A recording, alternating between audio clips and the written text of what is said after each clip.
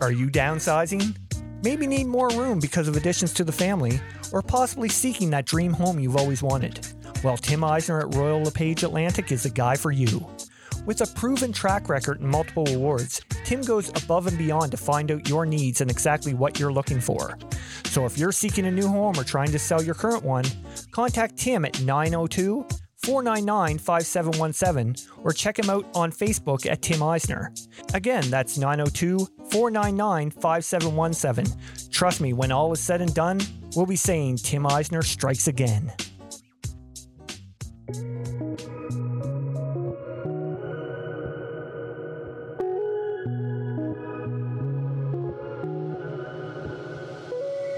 Hey, what's going on, everyone? Hope y'all had a fantastic weekend. Welcome to episode 88 of Outside The Chute. I'm your host, Randy Frame. A couple things to get to before the OTC Player of the Week. First, have to throw out a huge congrats to the new home run queen in NCAA Division I softball, as Jocelyn Allo of the Oklahoma Sooners surpassed Lauren Chamberlain to become the new career leader.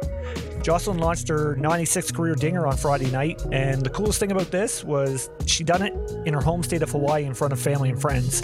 That's absolutely surreal, and that's really awesome. Again, congrats, Jocelyn. Another thing I want to touch on was a perfect game that was thrown by UCLA pitcher Megan Farimo on Saturday. Get this, she faced 15 batters in UCLA's 14-0 win. She struck out all 15 batters, but the craziest thing of this was she only threw 59 pitches, and 52 of them were strikes. That is just insane. Unreal. I still can't get over it. On to this week's OTC Player of the Week, and this week's honors goes to Ella Kate Smith from the Impact Gold National Smith team out of Texas.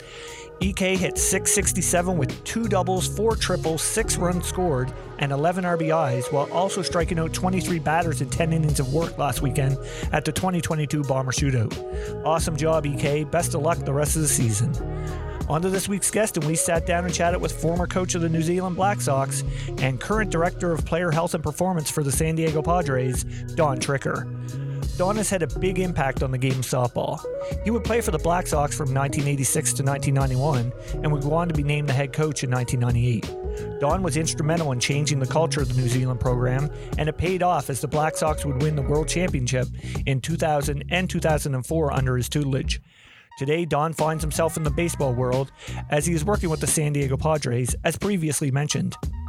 We're going to talk to him about not only getting a start in the game, but how his grandfather was one of the pioneers in bringing the game to New Zealand, some great stories from his time with the Black Sox, and of course, how he ended up in the biggest baseball league on the planet with San Diego. Don was such a pleasure to chat with. It was so awesome hearing all his great stories from the game. Trust me when I say this one is a can't miss. So as usual, grab that drink, sit back, relax, because here we go. I got the world in my palm, lights, camera, action, it's on. I can't describe what I'm feeling, ain't never felt this freedom. I got the world in my palm, lights, camera, action, it's on. Ain't never felt this freedom. Could you say that anything goes, anything goes, anything goes, anything goes, anything goes, anything goes.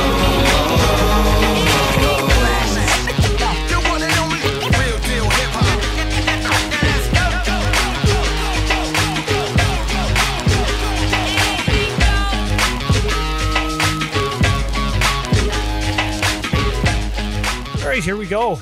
Don, thanks so much for coming on the podcast. It's my pleasure, Randy. How are things going out in Arizona today?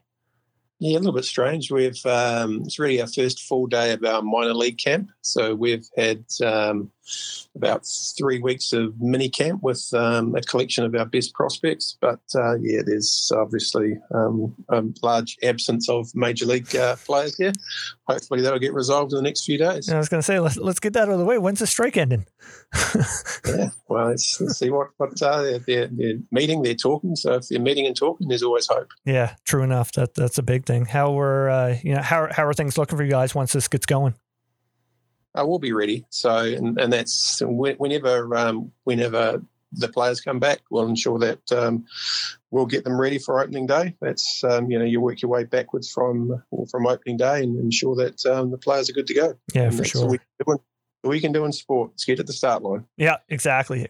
I mean, you guys play in such a tough division too. I mean, that NL West is she's a juggernaut with San Francisco and LA there, right? Yeah, that's true. But having said that, 29 other teams are all pretty good as well. Yeah, I haven't seen an easy game yet. Let's just say that in terms of very elite. Last year, I did all 162. Not once did I put my feet up and think, oh yeah, this game's under control. Yeah,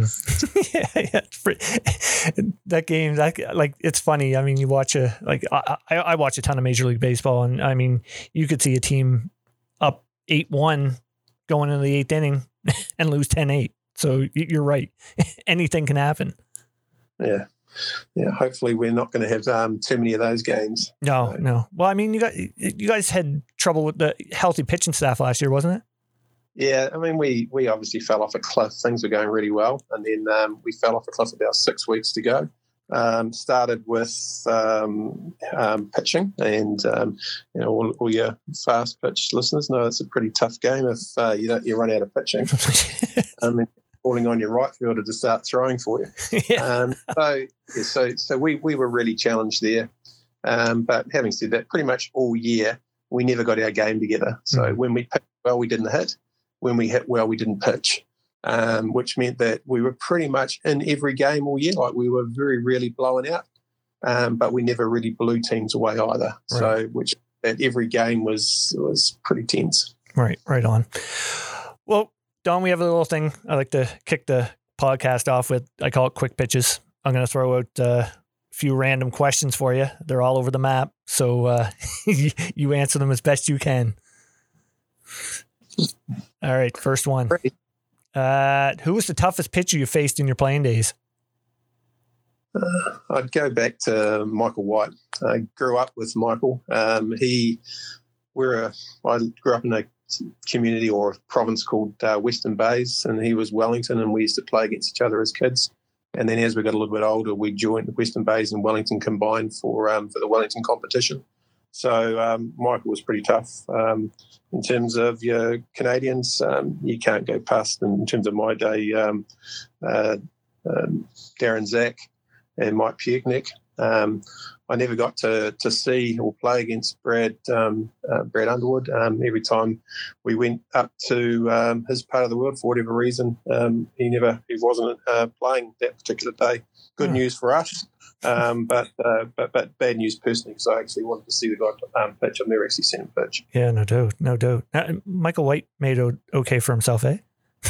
Yeah, the thing is, and I don't know if many people know that, but Michael didn't start pitching until he was about 15 or 16. He was always a shortstop. He was a big kid, but shortstop was his position. And then, as you do, the pitcher ends up being the shortstop, and the shortstop ends up being the pitcher. It's pretty much the way it worked in New Zealand before we started coaching pitching, and that was where guys tended to figure things out for themselves. I think in New Zealand, once we started coaching pitching, we didn't mean to do this, but I think we started to try and create clones. There's only one Marty Grant, there's only one Chub Tagaroa, but if you're trying to get kids to pitch like them, it's pretty hard to do. Yeah, absolutely. Next one, besides Petco, of course, best stadium you've been to in the majors? I like the river stadiums. So Pittsburgh, or water stadiums, Pittsburgh, San Francisco, Cincinnati. Mm-hmm. They're all pretty cool. But in terms of facilities, you can't go past the new setup in Texas. Let's just say that the visiting clubhouse absolutely swamps our setup that we got for the home team at Petco. Is that right? No, it's something else. We never quite got to the in the playoffs. We didn't, a couple of years ago, didn't quite get to the home team side, but I imagine that'd be pretty spectacular. Oh wow, that's awesome. If you could go back and replay one game over again, which one is it? What are we talking about? Softball.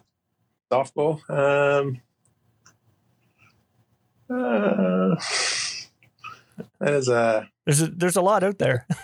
taking me back. I'd probably go back to 1988 in Saskatoon, and we had to beat the Americans twice to win. and we beat them the first time, and then they beat us in the second game. Probably go back to that game and probably swap around the pitching that we decided to go with at the time. Okay, right on. Now, that's a tough format back then to have to win 2 games in the finals, wasn't it? Yeah, we had 4 games on that day, so we started off in almost like the final of the winners brackets. We played the US, and we lost, I think, 2-1 on an inside the park home run through a right fielder's legs. Then we had to come back and play the Canadians, and we beat the Canadians. Tough game, and then the US were sitting there waiting for us, so we had to get past them twice, and we couldn't quite do it. And it was one of those rare days in Saskatoon where it was probably about 95, 100 degrees. So it was a tough day all around. Let's just say at the end of the day, whilst we're bitterly disappointed that we didn't win, we'd given everything that we had. And it was one of those things that American team back in 1988 was absolutely stacked. So, on reflection, we were bitterly disappointed at the time. But when I thought about it years later, it was like we're pretty fortunate to actually get a chance to play against them. Yeah, they were that good. Yeah, for sure. If you had to live off one meal for a week, what is it? I'd probably go back to my staple birthday meal. Mine was always macaroni cheese. So nice. I still roll back to that one. That's always a safe one, right? Yeah, that was again. I'm one of 7, so got 3 brothers, 3 sisters. So each birthday you get to pick your meal. They all pick pretty cool meals, but I just stuck to my macaroni. Who's the best player, in your opinion, of course, to ever play the game of softball? Yeah, that's a tough one, eh? Yeah, it is. It is a tough one, and I'm going to be obviously biased because I've seen a lot of New Zealanders play a hell of a lot more than I have seen Canadians. But I'd go with Mark Sorensen. Not only, and it's more than when I think about player, it's not what you do on the field; it's what you do off the field, and mental toughness.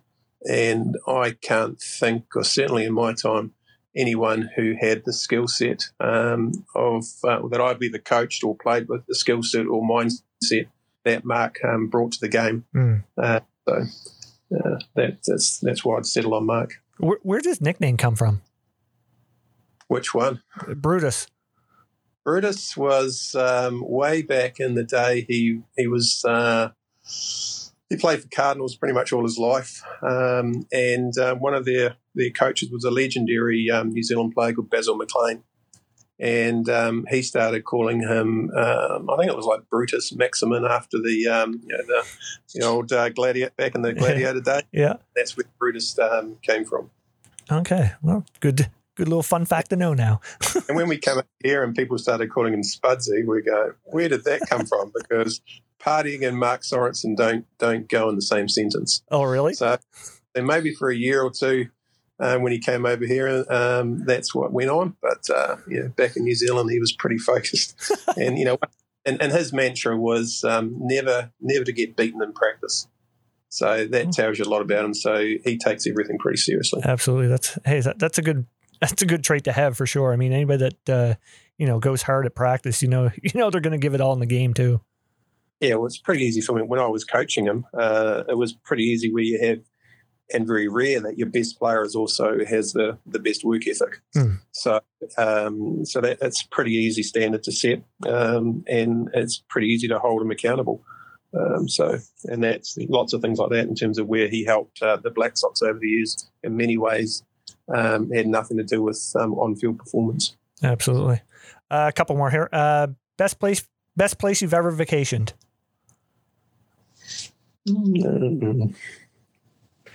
I'd say probably New Zealand again. A beach called Mount Maunganui. It's about 3 hours northeast of Auckland. Quite a long way from where I live. I live in Wellington, but great beach, great weather, and it has a hill that's called a mountain that you can walk up and down. Great trails and things like that. So there's always plenty to do. Nice. Last one. How good is Fernando Tatis Jr.? Yeah, that's the thing that I pinch myself every day in many ways, is that I come to work and I get to work with guys like Fernando Tatis, Manny Machado, and I had no aspirations that I'd work in baseball, work in the US, let alone baseball, and let alone in the major leagues. But Tatis is let's start off in terms of, he's a good young man, and that comes from, he's got great parents, so great role models at home. He's what he can do on the baseball field is phenomenal, but we also need to remind ourselves that he's just a young man, right? And young men on occasions make poor decisions, and he's learning, and that's one of the most important things for us, is that can we help Fernando grow into the human being that we know he's capable of, that's going to add so much value to so many people's lives. Mm-hmm. So he's already doing it on the baseball field, but I think he's got potential to do a lot more than that. Right on. We usually start off the podcast by, asking our guests to tell us about getting their start in the game. But before you do, I understand a family member of yours played a big part, not only helping get your start in the game, but the whole country, essentially. Am I right? Yeah, that's right. And it was a bunch of Canadians. So my grandfather worked at Ford Motor Company in Seaview, which is a place in Wellington. And the Ford Motor Company was pretty much set up with a bunch of New Zealanders and a bunch of Canadians who were coming out, showing the New Zealanders the ropes in terms of how you build Fords. And was the Canadians that started playing softball. So, and I don't know exactly what form it was. I suspect it was not quite the fast pitch that we're thinking about today. Right. But that's where softball started in New Zealand. And my granddad played in the very first game of softball in New Zealand at the Seaview Ford plant. My granddad went on to be New Zealand's chief umpire, which is why, if anyone knows me in Canada, why I never argue with umpires. Two reasons. One, you never win. That's right. And two, let's just say that my granddad wouldn't look down on me very fondly. So I have strategies for umpires, where I wasn't very successful, but I had a strategy. So that's where it started. So massive family connection to the sport. He started the local club that I grew up in Porirua, and that's where it all started for me. Right on. So I started at 4, following my older brothers. Right so on. That's when the first team that I was a part of. Okay. Well, tell us about your development in the game growing up. Yeah, so I started at 4, played essentially with the same group of kids through until we were 15, and we were coached by a great man, a guy called Mr. Tuffery, and those were the days where there were you need seatbelts, didn't even know what a seatbelt was in a car, and all 12 of the kids in the team could fit in this car, and he can drive you around to wherever we're playing. And the way softball works in New Zealand is that it's community based, so you play for your local community, and that's a club. My community was Porirua, so that team, that club had about probably 20 kids teams and probably 15 or 16 afternoon grade or senior adult players teams, and we would just travel all around the Wellington area, and we'd play against other teams. So that's where it started, and then from there I started playing for our Porirua's top team. Started at 15, and in that top team we had Lauren Alger was our pitcher, so we had pretty good pitching. And then a few years, probably when I spent a couple of years in the United States. I played in Cedar Rapids, Iowa for a couple of years when I was pretty young.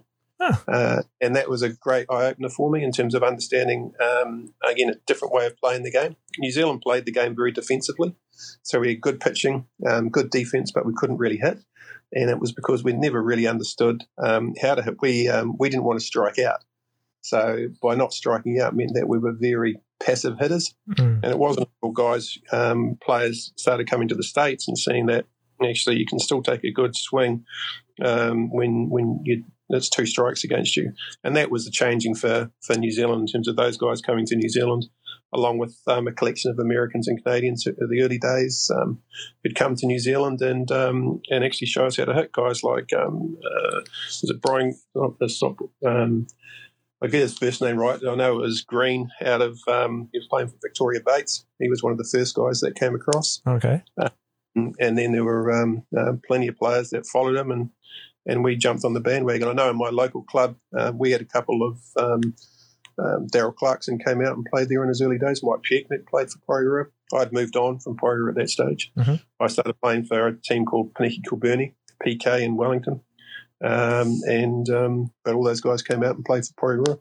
Right on. Actually, something you touched on there about the no seatbelts, and it kind of rung up something for me about listening to your podcast with Chopper and Damien there on Beyond the Dugout. Oh. You told a story about the life lesson that the coach back then. Can you tell that story again? Because that made me laugh. Yeah, it's probably a reflection of who I am. Is that I'm a massive I'm a reflector. I try and figure things out. I always have. Mr. Tuffery, a great man. He taught us lots of life lessons, but one he taught us was about marriage. And after every game, he used to buy us an ice cream. And then when we got to about 9 or 10, he started replacing the ice creams with ice blocks or popsicles. And so an ice cream in those days might have cost you, 30 cents or 40 cents, and an ice block would cost about 3 or 4 cents. So as young kids, we quite like the ice creams. And we'd say to him, "What's going on, Mr. Tuff?" And he said, "Boys, you'll find this out one day, but marriage is expensive." And as it turns out, got married and money got tight, and he couldn't spend as much money on us. Oh, what a wise man. Oh. Yeah, he was. That's so great. Oh, I laughed at that story when I heard it. Oh, that was so good. Was there a point you can remember that you were like, this game could play a big role in my life? Wasn't until I hurt myself. So I played lots of other sports. I played soccer as a kid, and then as a New Zealander, you're supposed to play rugby. So it's a bit like, do you know any Canadians who haven't played ice hockey? So I played rugby from my high school, my last year at high school, and I demolished the knee. To the extent where I had to surgery on it, and the surgeon would say, "Oh, you're never going to play sport again in your life." And I thought, sport's a massive part of who I am and what I want to do, so I'll see. But at that point, that's where I started focusing on softball. I was always pretty good going through the grades in that, but I'm not sure that I was pretty good. I was part of really good teams. So when you have, for our example, our Wellington age grade teams, this is like under 15, under 16, and then you go on under 18s, under 19s, etc. Our starting pitching was, we had 2 pitchers, Michael White and Brent Stevenson. So we were pretty good. Yeah. So as a result, we tended to dominate national championships. So I was always part of good teams. And when you're part of good teams, you start to your confidence soars, you start to figure out a few things. And that's pretty much the way it works for me. Right on. Now, I want to ask, what was it like seeing the landscape of softball in New Zealand, develop from when you were younger to like the powerhouse that they are to this day now? Yeah, I'd say that in terms of, and if you talk to anyone in New Zealand, it's nothing like what we were back in when I was growing up and when I was playing. And that we had great coverage. Well, New Zealand gets really good coverage now in terms of through the media and through Sky Television, so they get a lot of games on TV. But what we don't have now is the number of kids playing the game. So that's a really big issue for the sport. So you'll still have a lot of guys playing and very very good players and playing competitively in their late 30s, early 40s. But if our sport is going really well and is healthy, there's no way those guys can compete with the younger kids. The reason that they're still playing is we don't have the younger kids playing. So, and the issue with the sport was that there were other offshoots of sport, touch rugby, that pretty much used the same demographic that played softball. And as a sport, we were probably a little bit too arrogant, thinking that this is a fad and they'll all come back to softball, and that didn't happen. So our numbers were took a huge hit, probably early 90s, mid 90s, and I don't think the sport's ever recovered. So, and as a result, we've got enough pitching in New Zealand at the moment, but we don't have the pitching that they had back in the 70s and 80s, where you'd have in the Wellington competition, you'd have 8 teams, and you would have probably and I'd say this to Mark in terms of a guy who'd be ranked 5th or 6th in the Wellington competition, and there's competitions all through the country would probably be good enough to push for a Black Sox spot. So we just don't have that depth that we once had. Right. Well, hopefully with the Worlds being back there again this year, hopefully that, kids will see that and be like, oh, I want to play softball. Like, something like that can bring a resurgence to the game, I find. Yeah, you do, but you need again. So you've got Mark doing a great job with the Black Sox. You need the sport, the national body figuring out where do we want to be in 5 years' time, right? And then taking being brutally honest with themselves in terms of where we are right now, and what do we need to do differently. Because if we keep on doing the same stuff, then it's going to be a challenge. And then now you've got the emergence in New Zealand baseball. So when I was a kid, baseball wasn't in New Zealand. So you've got baseball. So you've got lots of you've got cell phones. You've got lots of different things that we're competing with, and that's the reality. So we need to understand in terms of what's our value proposition and how can we package it up that's going to generate interest in kids. And if we do it right, then the kids are going to want to come back and they're going to want to bring a friend. Now, that's to me, in terms of the real outcome we're looking for. And if we can do that, then we got a sport that's going to last for forever. Yeah. But if we don't do that, and if we rely on what we've always done, we're probably going to be in trouble. Yeah, absolutely. And if I think about in terms of my time in the States when I was there, and then when I was coaching the Black Sox, I could see massive warning flags around as super teams were starting to get built. Is that when I first went to Cedar Rapids, every community had a fast pitch team, but what happened is that the best player on every little community team got sucked into one of the big teams, a Penn Corp or whatever. Mm-hmm. So then the community teams lost incentive. So what's the point? So then they stopped playing. I don't think the US again have figured that out. No. I mean, we had Nick McCurry on here, and we talked at length about that, the big budget teams and pretty much taking over the US. And it's such a downer, really, because I mean, like you said, back in the day, every community, like every town had a top-notch fast pitch team, and the competition was amazing. Yeah. Actually, speaking of Nick, I almost played for Nick. Oh, did you? So I just started playing for the Black Sox, and it was the year that Lauren Alger and Darren Zach were pitching, and I had an opportunity to play with Nick, and I was on my way to the American Embassy. I talked to work, and work had told me that, well, if you leave, we're not keeping your job open. So I went to the embassy to get my visa, and I turned around when I got to the embassy and went back to work. Oh, wow. And then called Nick and said, no, I can't do it. Yeah. Wow, but then, the way things work out, I started playing for New Zealand after that, and I started going up there every year. And we played in Ashland. So I spent a fair bit of time with Nick when we were there playing in Ashland. So you got to know Nick personally, did you? A little bit, yeah. Not as much as I would have back in those days, and I'm sure he wanted to bring me up because he'd heard the only reason I made the New Zealand team was because I was the only person to get Chubb Tangaroa home at night, so he probably thought I could do the same with Darren Zach. So, but I'm not sure that would have worked either. Oh, that's hilarious. Again, every time I made the New Zealand team, I thought, well, why am I rooming with Chubb? It was like, and then it finally dawned on me, this is the only reason I won this team. Oh, that's great. That's fantastic. I want to ask about your transition from playing to coaching. How did that all come about?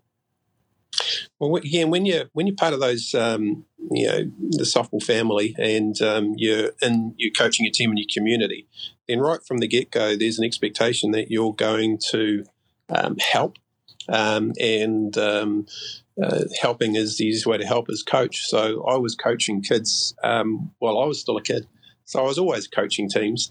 And even then when I played the game, I looked at the game a little bit differently than a lot of the guys I played with. So even though I was playing, I was always sort of deemed to be a bit of the older guy in terms of the guy that thinks about things. And that's pretty much the way it works. So the transition was reasonably seamless. I didn't have an expectation of coaching, and the only reason I started coaching PK was because Fred White, another great ball player,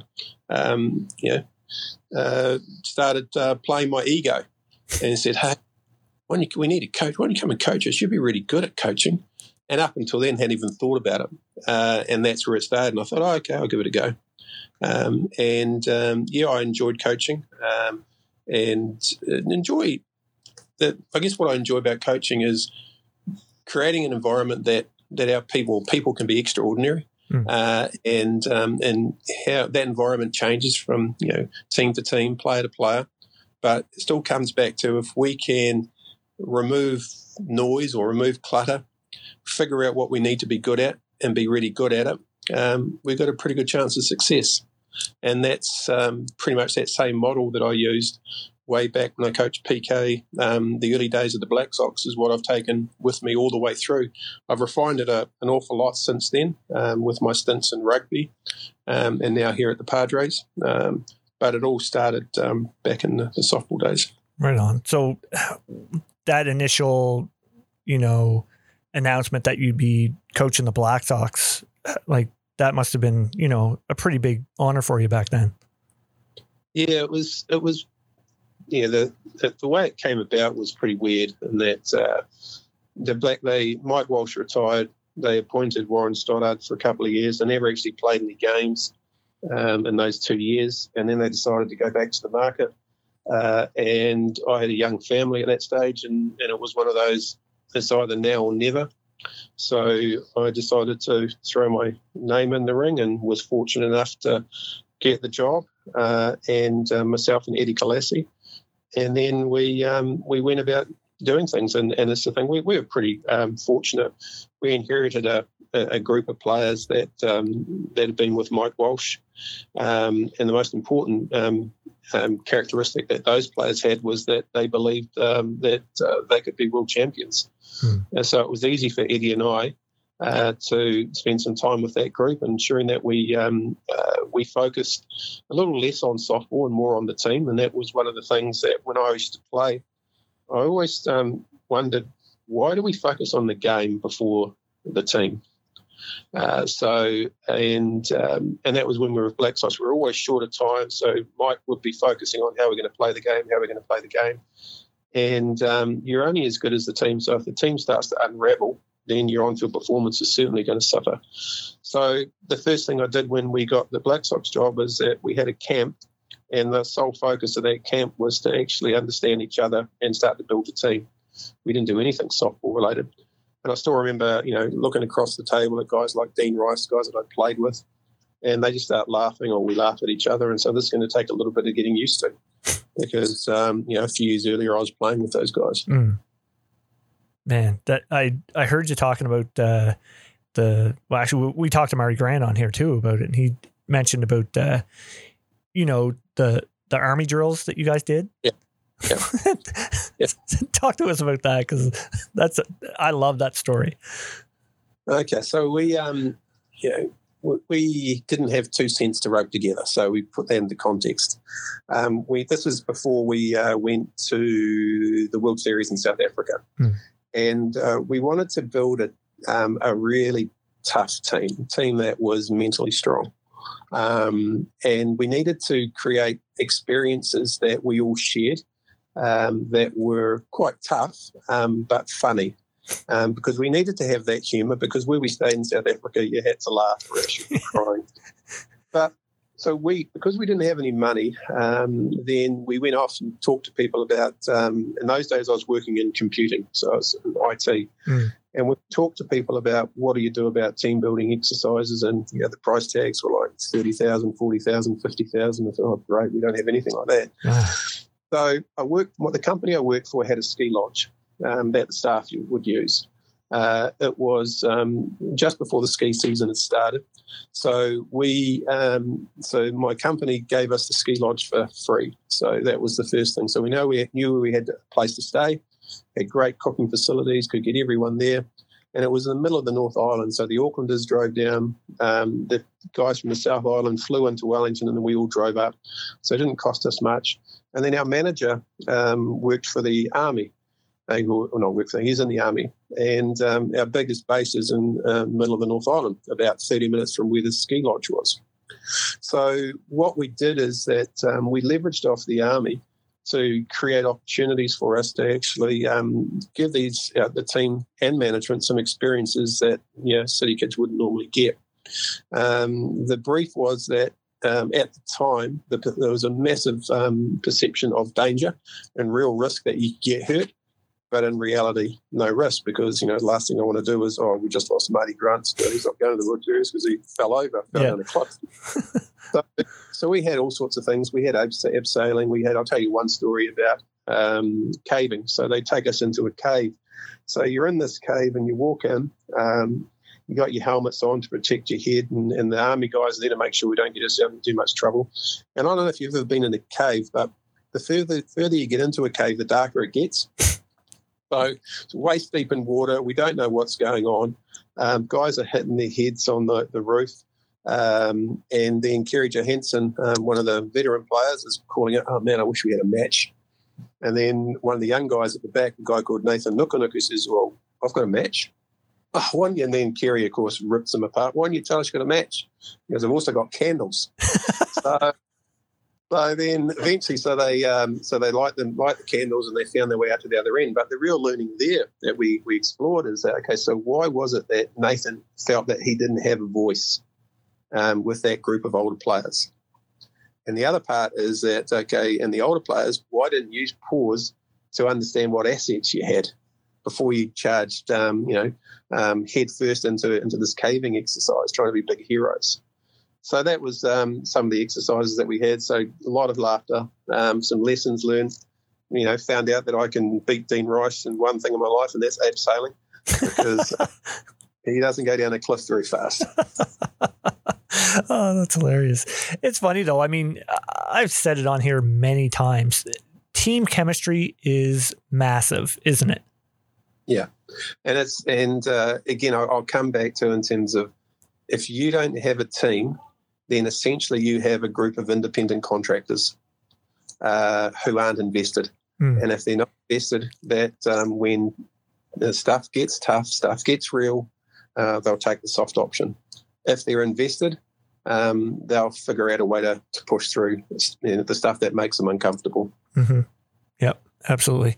Now, you talked about having limited funds back then. Tell us about the Rawlings deal that you that you come up with. Okay. So this is the other part, is that, so I'm coach of the Black Sox. I've got a full-time job in IT. So the Black Sox is back in those days, you're a volunteer. So my work week would typically be about 60 hours a week. And then I was probably doing 25, 30 hours a week on Black Sox stuff. So they were long weeks. My wife is an incredible woman. But what we did was that when we toured in North America, then we had to negotiate all those tours, and we had to negotiate appearance money, and because we didn't have any money, so we had to offset funds. So, we were talking to people like Jennifer Garanza, Neil Fennell, those types of people to help us in terms of, okay, what could that look like? And then we had our uniforms that we had when I first was in the team in 1998. I wore those uniforms, same uniform. So, and I hadn't played since 1992. So, you can tell the stories about, and really cool stories about Mike Nichols bleeding this uniform that you're now wearing as you hand over the jersey. But when the jersey doesn't fit, because, when you wash jerseys year after year after year, they get smaller and smaller. Right. And the guys get bigger and bigger. So what we thought we'd do is that we'd start riding around. So we wrote to Rawlings and shared with Rawlings who we are and what we're all about, and is there any chance of getting 4 sets of uniforms? The reason we went for 4 was we thought they might say 1. We're only after 1 set of uniforms. But anyway, we wanted a black one, a white one, a grey one, and a red one. So they wrote back to us and and really encouraged us for the letter, and they sent 4 complete sets of uniforms and pants back, one of which was blue. So, and then we had to check to say, we're really after grey, but we're really grateful for the blue one. And then a grey one arrived. So we ended up getting 5 sets of uniforms. And we'd never had anything new like that before. So all the gear that we wore at that World Series in South Africa was pretty much pristine, straight off Rawlings. And, you hear the words a lot, look like a softballer, you'll if you feel good, you'll go out there and play well. And we certainly felt pretty good about it in terms of how the gear that we put together for us, for the team. Did you guys wear the blue ones at all? No, never. We used the blue one as like a batting practice type. It was a vest. It was a batting practice type shirt, but I don't think it's ever made. It's probably a good collector's item. I'm sure if 1 or 2 of the guys have kept a hold of them, but you'd very rarely see a New Zealand team wearing blue. No, I was going to say. I mean, Jesus, that'd be a faux pas. I want to ask about the culture that you created then, because I heard you saying about one example was the swagger that you guys had, walking in as a group, and you gave a good story with Damien Chopper about Japan was practicing all day. You guys went off and did your thing for 5 to 10 minutes and walked back by them playing head games essentially. Yeah, what we wanted to do is, we knew that we'd done everything that we could to get to the start line of that World's Championship with the best chance of success. Doesn't mean you're going to win, because there are really good teams at World Championships. So what we did was that we wanted to do everything slightly different that was new to softball. So it's almost like we wanted to be an outcast of fast pitch softball. So the traditional warm-ups, we wanted to do things differently. But I'll come to the Japan story and then I'll talk about our warm-ups. So we knew that Japan were going to be pretty tough. We knew the psyche of Japan is work, very mechanical. So it was the night before the World Series was about to start. Japan had been training for hours, as they do, and then we had to go across to the other side of the field. It was a really big field, and it's just a big open grass field, so you can just work out on some diamonds and things. So we walked past them very slowly, very bunched up, and they tracked us all the way across to the other side of the field. And then when we got there, the guys put their shoes on, started throwing the ball around, and at that stage it was one of those adapt and adjust, because we were there to practice for an hour or so. But it was like, oh wow, I love this. This is what the Japanese are doing. So then I told the guys to take their shoes off, and we're done for the day. So we walked back past the Japanese, and knowing what they would do. And it was that they work harder, because what the message we tried to send to them was that, hey, we're done, we're ready. And hopefully the message that we were sending to them was that there's a bit of doubt in them. They were asking themselves, are they ready? So they worked a bit harder. So we kept the Japanese out there for probably about 6 hours on that particular day. That's crazy. And then our pre-game warm-up was very noisy, very loud, and was not a lot that you would typically see in softball back in those days. And we used to do it, and every time we did it, pretty much every team that we played against would stop what they were doing and look at us. And all we were trying to do, the mindset was that, hey, if they're thinking about us, they're not thinking about what they need to do. Wow. I never even thought of that. That's awesome. Mind games. Hey. Yeah, and that's the thing. And often in terms of when you win the biggest prizes in sport, it comes down to primarily talent isn't enough. It comes down to those that have that mindset, or that mental fortitude to actually fight their way through the pressure. Absolutely. Now, before we get on to 2004, I want to ask, what's the main thing you look for in a player, like when you're coaching? Like, what's the biggest thing you look for? They've got to be able to play the game. So skill set's critical. So you can't take a team away to a World Championships that are all made of the right stuff, but we can't catch the ball. So we've got to be able to play the game, and then it's about character. and it's about fit. And in New Zealand, there's a famous quote that comes out of the All Blacks, and that is that they have a no dickheads policy. Now, having worked for the All Blacks, I know that's not necessarily true, but I think what they're saying is that we can afford, in any team, you can afford maybe 1.5 people or players who aren't quite made of the right stuff. Mm-hmm. If you have 2 of them, you're in trouble, because they'll find each other and they'll try and drag others down with them.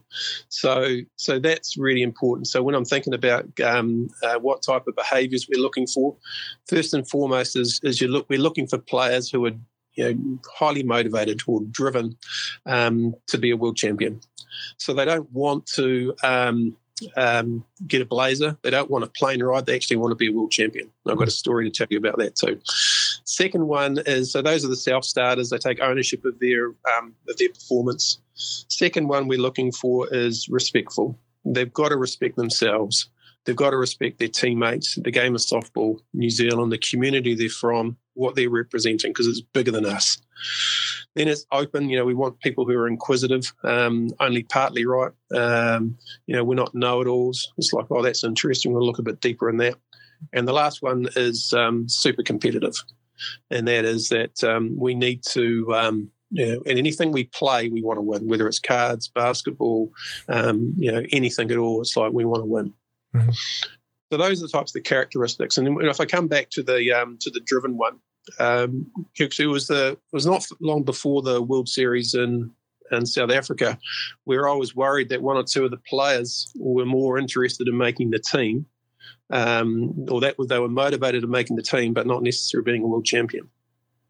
So as a coach, you create incidents that bring these types of issues to the surface. And so I knew that was the case. So we had a goal setting session. So we're talking about our goals. What do we really want out of South Africa? And I pretty much knew what everyone was going to write. And it was all about, I want to make the World Series team. Mm-hmm. So I called on one guy and said, what's your goal? And he says, I want to make the World Series team.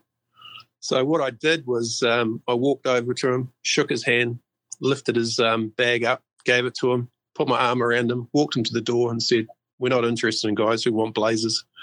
We're interested in guys who want to win a world championship and shoot him out the door. Now, there was a scurry of activity behind me where guys were crossing out their goals and changing them. And then for that day, the players thought this particular player was cut. And then he popped back in the evening and rejoined the group. Wow. And that was that. So that's an incident that we created, that we knew we needed to create an incident that was powerful enough to shift the mindset of the team. Wow. So that was an example of what we did. Now, the player was in on it. Yeah. And he did a great job. Wow. But did that shift the mindset of the team, that one incident?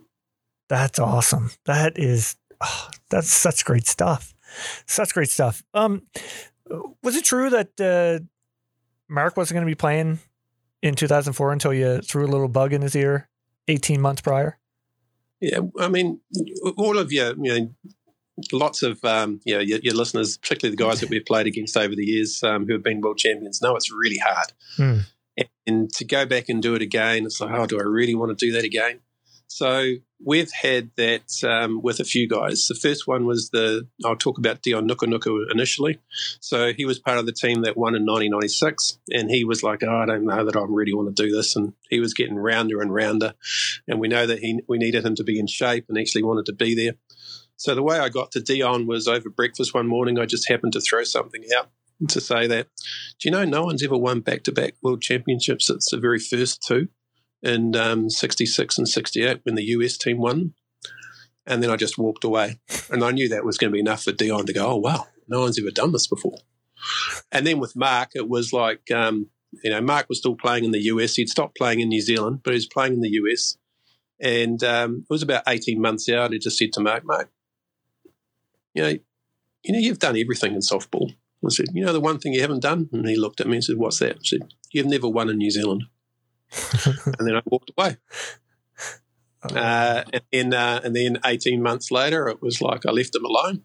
And I knew he was chewing on it for 18 months. Mm-hmm. And then when he came back, I said, are you in? And he said, yep. and that's all it took. It's funny. You talked about Dion and Mark, and then your intro into coaching, saying that it sounds like the Kiwis are very influenced easily when it comes to competition. Well, if you can create, you come back to competitive. Okay, that competitive rate. If you can create a challenge, New Zealanders will want a piece of it. Absolutely, yeah. If it's going to be, I mean, if you think about our nation, a little bit quick history story is that we're a nation of explorers. So our forefathers, we're at the bottom of the earth. No one gives a shit about us. So we have to figure out how to make things. We had Sir Edmund Hillary, first guy with Tenzing Norgay on Mount Everest. So we've had explorers all the way along. So challenges are pretty much in our DNA, and that's all we do is that you just plant a seed and let it water it every once in a while, and the players will figure out for themselves. Now, if they chose not to accept that challenge, we knew that they weren't quite the guys that we were looking for at that stage of their career. But I knew that they were, which is why you just plant the seed. Man, I wish our guys around here would be like that. Man, that's such a good. I don't know what the word is. I really don't know what the word is. I mean, that's so awesome that you could throw that out there and then you guys go and accomplish what you've done. Yeah, and it's good people, and I can use that word extraordinary things. It's good people with skill doing extraordinary things. And in fast pitch, you talk about I and we. And if I think about fast pitch, think about softball, think about baseball, it's that execution is all about me. I have to catch the ball, I have to throw the ball, I have to hit the ball, I have to pitch the ball. But winning is about we. I can't win. We have to win. So therefore, you got to build a team. Very good. Very good. I got to ask about, of course, 2004, you guys hosted the Worlds. How awesome was that atmosphere? Yeah, it was. New Zealand had the World Series in 1996, 1976. Right. And so in 2004, it came back to New Zealand. So, we were thinking it was a once-in-a-lifetime opportunity. We were thinking that the next time we come back to New Zealand will be another 25-odd years, so we'd never get a chance to do it again. So we really embraced that. And we really embraced pressure. We knew that we'd proven to be pretty good at winning in all sorts of different places around the world in competition to the All Blacks because they'd be playing, so no one would be paying us any attention at all. So we could just go off and we were free to play. And we knew that when we played in New Zealand, we'd be largely one of the only shows in town. So then a lot of attention would be thrown towards the Black Sox. So that was the challenge, is that could we actually perform when we're in the spotlight? And that's what the challenge that we threw down there. So we talked to lots of different teams, lots of from different sports who have struggled winning in New Zealand. So we understood what worked for them, what didn't work for them. We leveraged off all of that, and then our theme was, and it was pretty hard not to feel it in terms of we were just well loved. So the support base in New Zealand at that World Series wanted this team to do really well. And we just leveraged off that in terms of you could just feel it. And we did things that were a little bit different back in those days, is that we negotiated with the organising committee of where our families were going to be. So we ended up we took over one of the stands in the outfield. So I wanted our players to know where their significant others, their kids were going to be at any moment in time. Right. So little things like that helped draw the families into that experience. So it was those sorts of things that we were doing, and we had a pretty good team. And we were, we had a big setback in losing Marty Grant a day or so out from the World Series. Right. But the team was good enough to overcome that. Yeah, I mean, you can go on YouTube and see the highlights of it all, and I mean. The highlights of that final against Canada, that crowd was absolutely raucous. Like that must have been loud there in person. Yeah, it was. And I've coached all around the world. and that crowd was great. Was behind New Zealand. There was lots of like little mini reunions going on. So players from years ago, they all came out of the woodwork. They, heroes to a lot of the players that were playing today. They all showed up. So that all helped as well. But it was the key to the success was pretty simple, and that was we knew we had to pitch well, we knew we had to defend well, and we had to hit. And we were going to be incredibly tight. It wasn't going to be one guy that was going to do it for us. We had to actually figure out a way to everyone to contribute. Right on. So after 2004, you stepped away from the Black Sox. You jumped into the rugby scene, correct? No, from Black Sox, I ended up, I got tapped with a bit like the Canadian Olympic program. Oh, okay. Said, hey, we've got problems with our high-performance coaches. Can you do something about it? So I was given a literal clean sheet of paper, and I started working with Olympic programs from about 2003, just before that World Series. I started doing it. Oh, okay.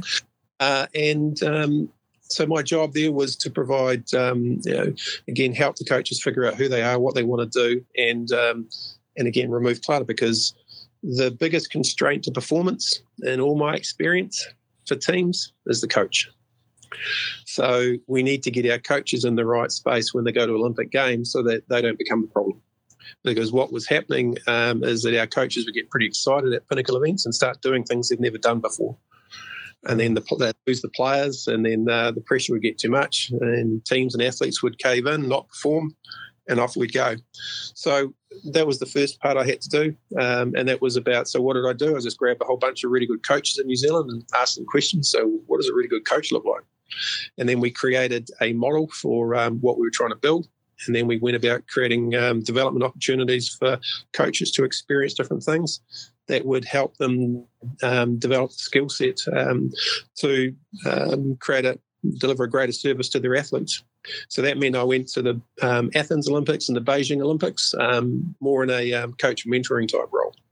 And I was also doing consulting with other sports. That was part of my role. And rugby was one of those sports that I'd spend 1 or 2 days in to try and help them figure out what they were trying to do. And then I ended up working full time with rugby from about 2009. Okay. Well, how? And Sorry, I was going to say, and working in rugby with no pedigree in rugby, it would be like someone from fast pitch who's never picked up a hockey stick, running Canadian hockey's high performance program. Okay. Wow. That's crazy. When you put it in those terms, I understand it. Yeah. Well, what rugby is to New Zealand is pretty much what ice hockey is to Canada. Well, that's what I was going to. I was going to ask you if you could relate the rugby scene in New Zealand to another sport here in North America. So essentially, hockey in Canada. Yeah, and it'd be like so. And I got the All Blacks are our national rugby team, and they're pretty good. They have been for many, many years, but they could never win a Rugby World Cup. So there's all sorts of things that would go wrong each time they go into a Rugby World Cup. And then in 2007, they didn't make it out of the quarterfinals. So it would be a bit like the Canadian hockey team going to the Olympics and not making certainly not making the medal round, not making the playoffs. Wow. I don't know what would happen in Canada, but in New Zealand there was like public outcries. We wanted to lynch everyone. We needed an independent inquiry because rugby's obviously screwed. They don't know what's going on. So they did this public review or independent review, and I happened to be one of the 2 individuals tasked with doing the review. So that wasn't a very enjoyable time in my life because the country was hurting. The people I was talking to were emotionally broken. Everyone, the media wanted to lynch everyone. So the first thing I did is I slow played it. And the reason I slow played it is because I wanted to let the emotion bleed out before we got down to work. And then we could actually understand what really happened. So then falling out of there was a bunch of recommendations for New Zealand Rugby and the All Blacks. And that's when they started saying to me, well, you're the smart ass who've come up with all these recommendations. You can help us sort them out. And I said no to them initially, and then they came back around a couple of years later, and I ended up saying yes and led New Zealand Rugby's high performance program, which was how we identified talent, how we develop that talent, and right through to the All Blacks in terms of and how do we refocus and shift the All Blacks to giving them the best chance of winning a Rugby World Cup.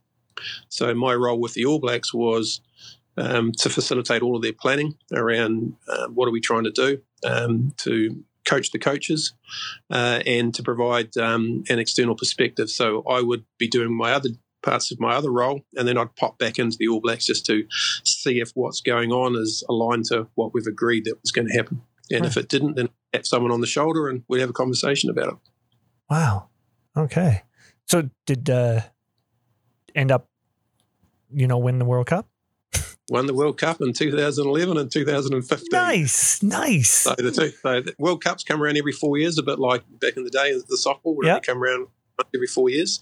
So and all we did, if I think about it, in terms of we figured out what we needed to be successful at, and in 2015 there were only 4 things we needed to be really good at, and only one of them had anything to do with the game.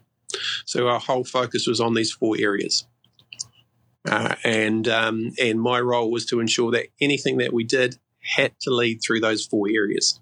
Otherwise, we were just creating clutter. And coaches are great at creating new ideas. Say there's a new idea, a new thing to do, but it just creates noise, creates clutter, and just slows us down. Mm-hmm. Absolutely. So, how did the job with the Padres come about? Again, it's like just luck.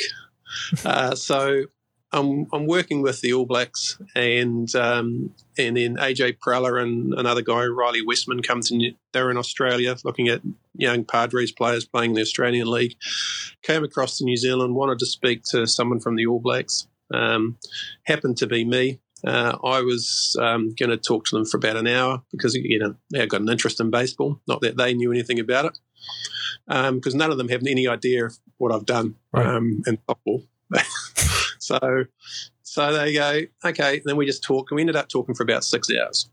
So and the conversations were around all the things that they're trying to do, all the things that we tried to do at rugby, things that worked, things that didn't work, and I could explain why. And then there was, there's a book out there, something called Legacy, that's been written about the All Blacks, and a whole heap of people have read that.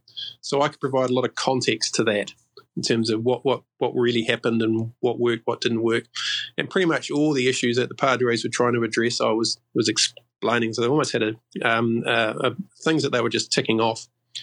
And then from there, they asked if I could come to spring training. This was in January, and it was like, spring training? Oh, yeah, I thought they were talking about the following year. They were talking in about 3 or 4 weeks. And then I thought, I managed to get a week and went up there, and I had no idea what I was doing up there. So I thought, what's the worst thing that can happen? I'm a softballer working on.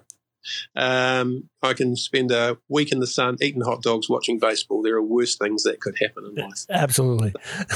And then I ended up working with a bunch of their coaches, and then they brought me back at the end of the year to try and figure out what are they really trying to do, and that's where they put the hard sell on me to say, well, why don't you come up and work for us? And it was like, I've had opportunities to work in North America before, actually an NBA basketball team about 4 years earlier. Completely random phone call. Wow. But I was really happy with what I was doing at rugby, and I said no. And then when the Padres, it was like I wasn't entirely happy, so I let them talk to me a bit more, and then it got quite compelling. And really it was about working with good people, trying to do something that's never been done before, which is win in San Diego. Yeah. So when we put the final sort of package together, because it was the classic, what would it take for you to come and work for us? I got my wife to send the email. So that was, if they come back and say yes, we're not backing out. But if you don't send the email, I'm not going to send out. We're not going. Right. And that's pretty much how it's worked out. Wow, that's crazy. So what exactly goes into a typical workday for you? My title is Director of Player Health and Performance. Mm-hmm. So when I first came in, the challenge was we had a dysfunctional medical team.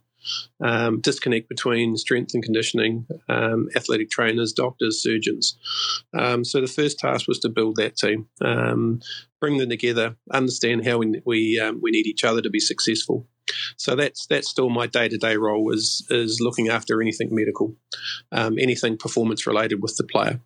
I also do a lot of work with the coaches, and have done a lot of work with the managers over the years. Again, trying to just help them declutter. I use that word a lot, but that's the key to life. Is that if you live in a complex world, it's pretty tough. If things are lined up, it's pretty easy. So, and the other part is that I troubleshoot. So whenever there's a particular issue, I end up it ends up with me. So my typical day here at spring training starts at about 6:30 in the morning, and typically we get out of here about 9 o'clock at night, and that's every day. So no days off. That was the biggest thing to adjust to baseball, was that there's no days off, right? And it's how relentless the game is. And some of the things we're trying to change is these cliches that get thrown around. Baseball's a game of failure, and it gets thrown around in fast pitch too. And you hear guys talk about, you succeed 4 times out of 10, you're a Hall of Famer. It's like, God, what a load of crap. It's like, baseball is a game of opportunity. There aren't many sports where you get a chance to put things right 15 minutes after you failed. Yeah. Normally you have to wait a week or something. And then they talk about baseball's a grind. It's like, no, baseball's a privilege. There's no other sport like it where you have to perform every night. Ice hockey, you might play 2-3 games a week. Baseball's probably they only get about 1 day off every second week. So trying to shift the mindset of some of those deeply ingrained sayings that people believe. And then the other part is that we need to feel good to be good, which is really massive in baseball. So everything you do about baseball is preparations about feeling good, which is, I don't know if you've ever seen batting practice in baseball, where guys are lobbing the ball over and they're just crushing it out of the park. It's like, that's got nothing to do with what happens at 7 o'clock when the lights go on. So, we've tried to shift where, how can we make our guys, how can we humble them? Is it better to humble them at 12 o'clock in the afternoon or at 7 o'clock when the lights are on and 40,000 people are in the stand? So we're trying to sort of shift that, because the sports that I've ever been involved with, you need to be good to feel good. It's not about feeling good to be good. Yeah. So confidence comes from being good, not feeling good. Absolutely. Yeah. So that's a bit of what we're trying to do here as well. And then during the regular season, the last few years, it's all been with the major league team. But I also spend a lot of the staff that are under my department working our affiliates. So I need to get out there and try and spend some time with them. So I think that's what it's going to look like this year is I'll spend, be at Petco Park for every home game, go on the road with the team probably a third of the time, and then the other 2/3 I'll be out in our affiliates just having a look at what's going on there and helping our people out there. Right on. I would love to have that job. Well, none of my friends think I work. It's like Olympic Games, Commonwealth Games, Rugby World Cups, baseball. It's like, what part of that is work? Yeah. It's like, oh, yeah, it is. I mean, and I do the first front of the year by myself. My wife doesn't join me because it's just really demanding, and spring training is not much fun. Although guys like Mark Sorensen come over for a week or so, and they seem to have a lot of fun. And I wouldn't bring my wife to Arizona to sit in an apartment where she doesn't know anyone and look at the walls. Right. So she stays in New Zealand with the kids, and then she'll come up for opening day. Oh, okay. So your kids moved to San Diego as well? No, they're all adults. So they're all, 2 of them just finished up university. So my kids are 27, 24, 22. Oh, okay. So, so they're all based in New Zealand. So, pre-COVID, they'd come up probably 3 times a year. And my wife would get back a couple of times a year, and then I'd get back at Christmas time. So we stay connected. But the last few years has been challenging for everyone. So I tend to, when I leave New Zealand, I don't get back until Christmas time. Wow, that's quite a job, but yeah. But I'm working in sport, and it's like, and I'm one of the privileged few that combines passion with employment. So, which is why we don't want this to feel like work. Yeah, absolutely. Oh, 100%. I mean, if I could do podcasting for a job, I would love to do that. You know what I mean? Yeah. It's just something. I mean, if it wasn't for the pandemic, I wouldn't be doing this really. But you know, you just kind of, it falls into your lap, and here you go. So, little thing I like to end the podcast with here, Don, is player association. I'm going to throw a few names to you, and you can say as much or as little about them as you want. Sure. All right. First one on the docket here, Chub Tangaroa. Chubb is, we're pretty much the same age, so I've been playing against Chubb for years. The first time I saw Chubb was we're playing, it might have been an under 15 tournament, and we're playing he's from a small town a little bit further north from me, and the province is called Horowhenua. And we thought, we'd never even heard of Chub Tangaroa. And here's this, and we normally smash Horowhenua. We got Michael White, remember? And then we got the guy walking across in slippers. And we're thinking, who the hell's this guy? And then he gets on the mound, and then woof, woof, woof. Oh, this guy's pretty good. So, and then he actually beat us. So he beat Michael White back in those days. But with Chubb, the key to Chubb is getting him home at night. And I remember we played, might have been a Canadian Cup, and we played a North American native side, and Zach was playing for them, and Chubb was Zach decided, hey, let's all go back to, there was they were, where Zach's from was about 4 hours or so away, and Chubb was all keen, and I'm thinking, Chubb, it's about 2 a.m. You want to go back there 4 hours, that's 6. You want to hang out there with Zach and all his guys, and then you want to get back for the next night for us to play. So it was like, that was where my negotiating skills came into it. And eventually Chubb's on the light to say, well, maybe it wasn't the smartest thing to do. That's awesome. Oh, my God. He was wearing slippers? Slippers. So like stuff that you'd wear to bed. Yeah. Yeah, those things. Yeah, and that's what you just, and again, and there's nothing fast about Chubb except when he throws the ball. Right. So yeah, let's just say that it took a while for him to actually rock up there, and there he was. He was out there throwing. It was like, wow, this guy is really good. That's awesome. Next, friend of the show, Jared Martin. Jared is again, he's such a talent. It was I don't know if you know much about Jared. Do you know anything about Jared's dad? Not about his dad, no.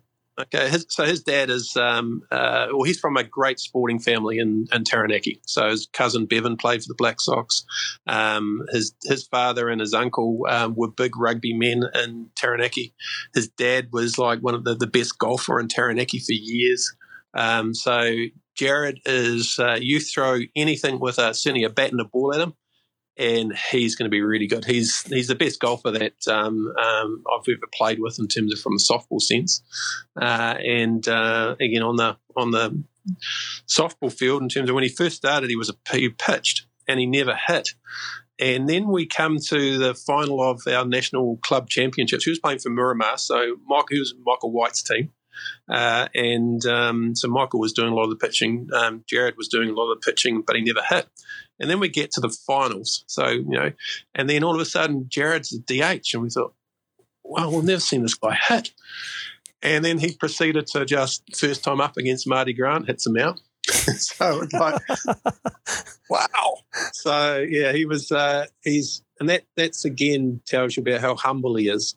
Never told anyone how good he was, but when he got the opportunity, he didn't have to say anything because his bat said everything for him. Yeah. Oh, he was. We had him on here, and man, he was a treat to chat with for sure. It's just so cool to have a chance to work with some of those guys. Oh yeah, absolutely. And this next guy, another guy we had in the podcast, and you've worked with him, is Marty Grant. Yeah, Marty is. I got plenty of stories with Marty. He was. I was his first roommate when he made the Black Sox team, believe it or not. So again, it was for whatever reason I didn't get Chubb, I got Marty. So in pitches, but Marty was. I watched Marty. I played with him, played against him, coached against him. And then the making of Marty for me was the 2000 World Series.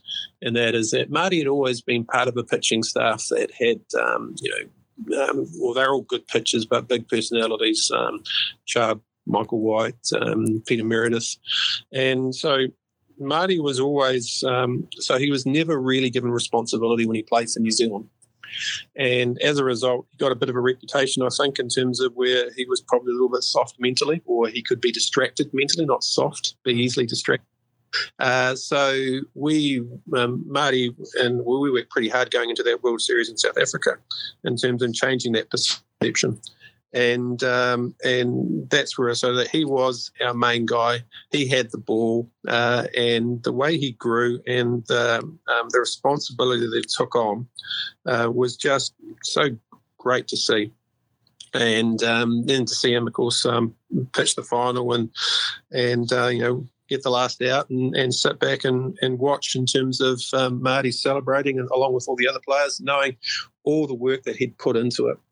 So that was probably one of the most rewarding things I've ever had in sport, is seeing how the opposition would view Marty as someone that they could get to someone who was just unflappable under pressure when it really mattered for us.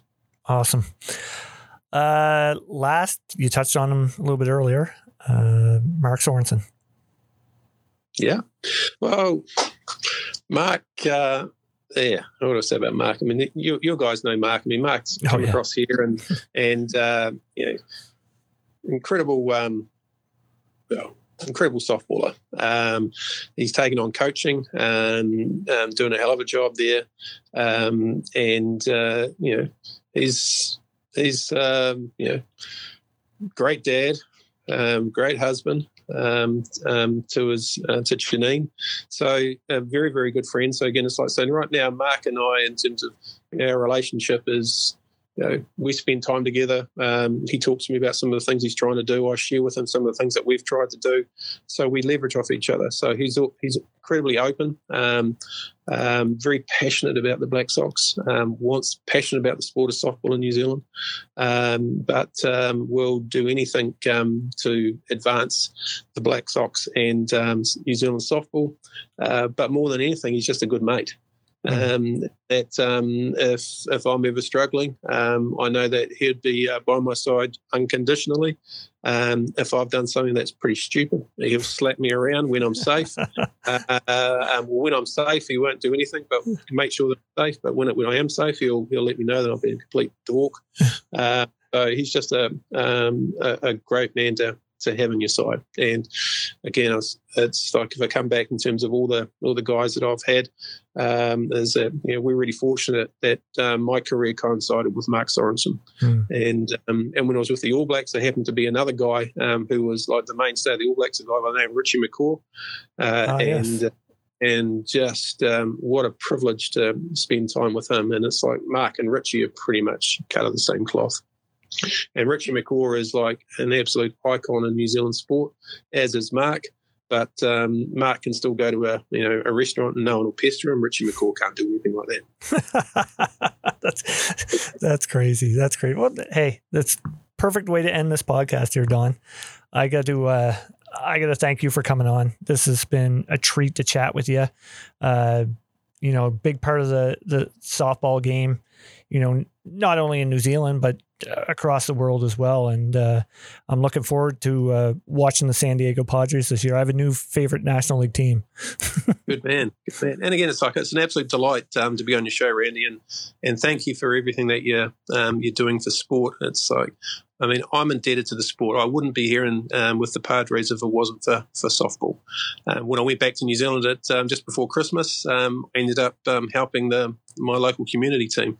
So my son was playing in it, so I took them for practices, coached them for a few weeks, and a lot of fun. Great young kids, again, trying to be really, really good. And it was just a delight to get back and work with some young kids again. Awesome. That's awesome. Well, Don, best of luck this season. Hopefully everything gets underway for you guys, and the Padres can bring that World Series title home for the first time. Yeah, thanks. That's not going to be easy, but we are going to give it a shot. Well, yeah, hopefully, I'm saying hopefully as long as the Blue Jays. I'm a Blue Jays fan, so. Yeah, we might be playing the last game of the year together. Hey, that would be epic. I would absolutely love that. And if we happens to be in Toronto, let me know and I'll hook you up. Oh, hey, I'm holding you to that. Okay. All right, Don. Thanks. Thank you. Bye now. I love you so. Yeah, I love you so. I know I never took it serious. Then what we had got fucked up. We grew apart, but in my heart I still love ya. Back at the start I thought it lasted so long. Went by so fast, now it feels like the passion is gone. Everything I loved about you just got pissed away. And it really gets to me because I miss some days. You was modest, honest, pretty much your god is the farthest thing from bitchy or heartless. And never thought less of this jobless parthead. Even though I couldn't get your cards and chocolates, you put up with my nonsense day after day. You were one of them types you don't let get away. Shit, we used to get looped together. I remember one time you were so sick we almost puked together. Your mood was better then, but who would've knew what we had we would soon lose forever. Damn, I still love you.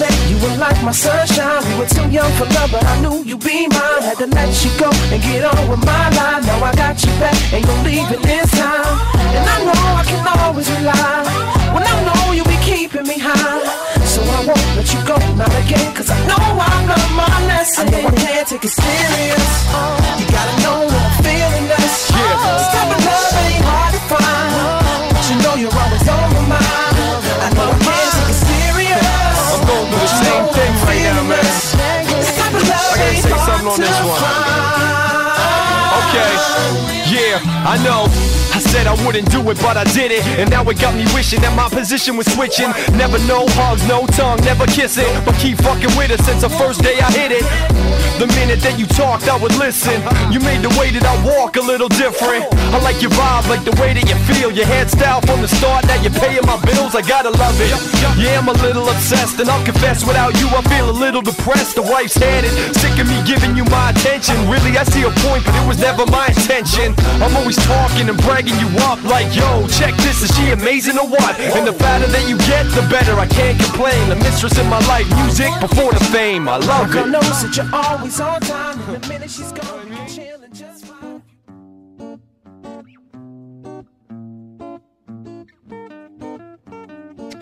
Are you downsizing? Maybe need more room because of additions to the family, or possibly seeking that dream home you've always wanted. Well, Tim Eisner at Royal LePage Atlantic is the guy for you. With a proven track record and multiple awards, Tim goes above and beyond to find out your needs and exactly what you're looking for. So if you're seeking a new home or trying to sell your current one, contact Tim at 902-499-5717 or check him out on Facebook at Tim Eisner.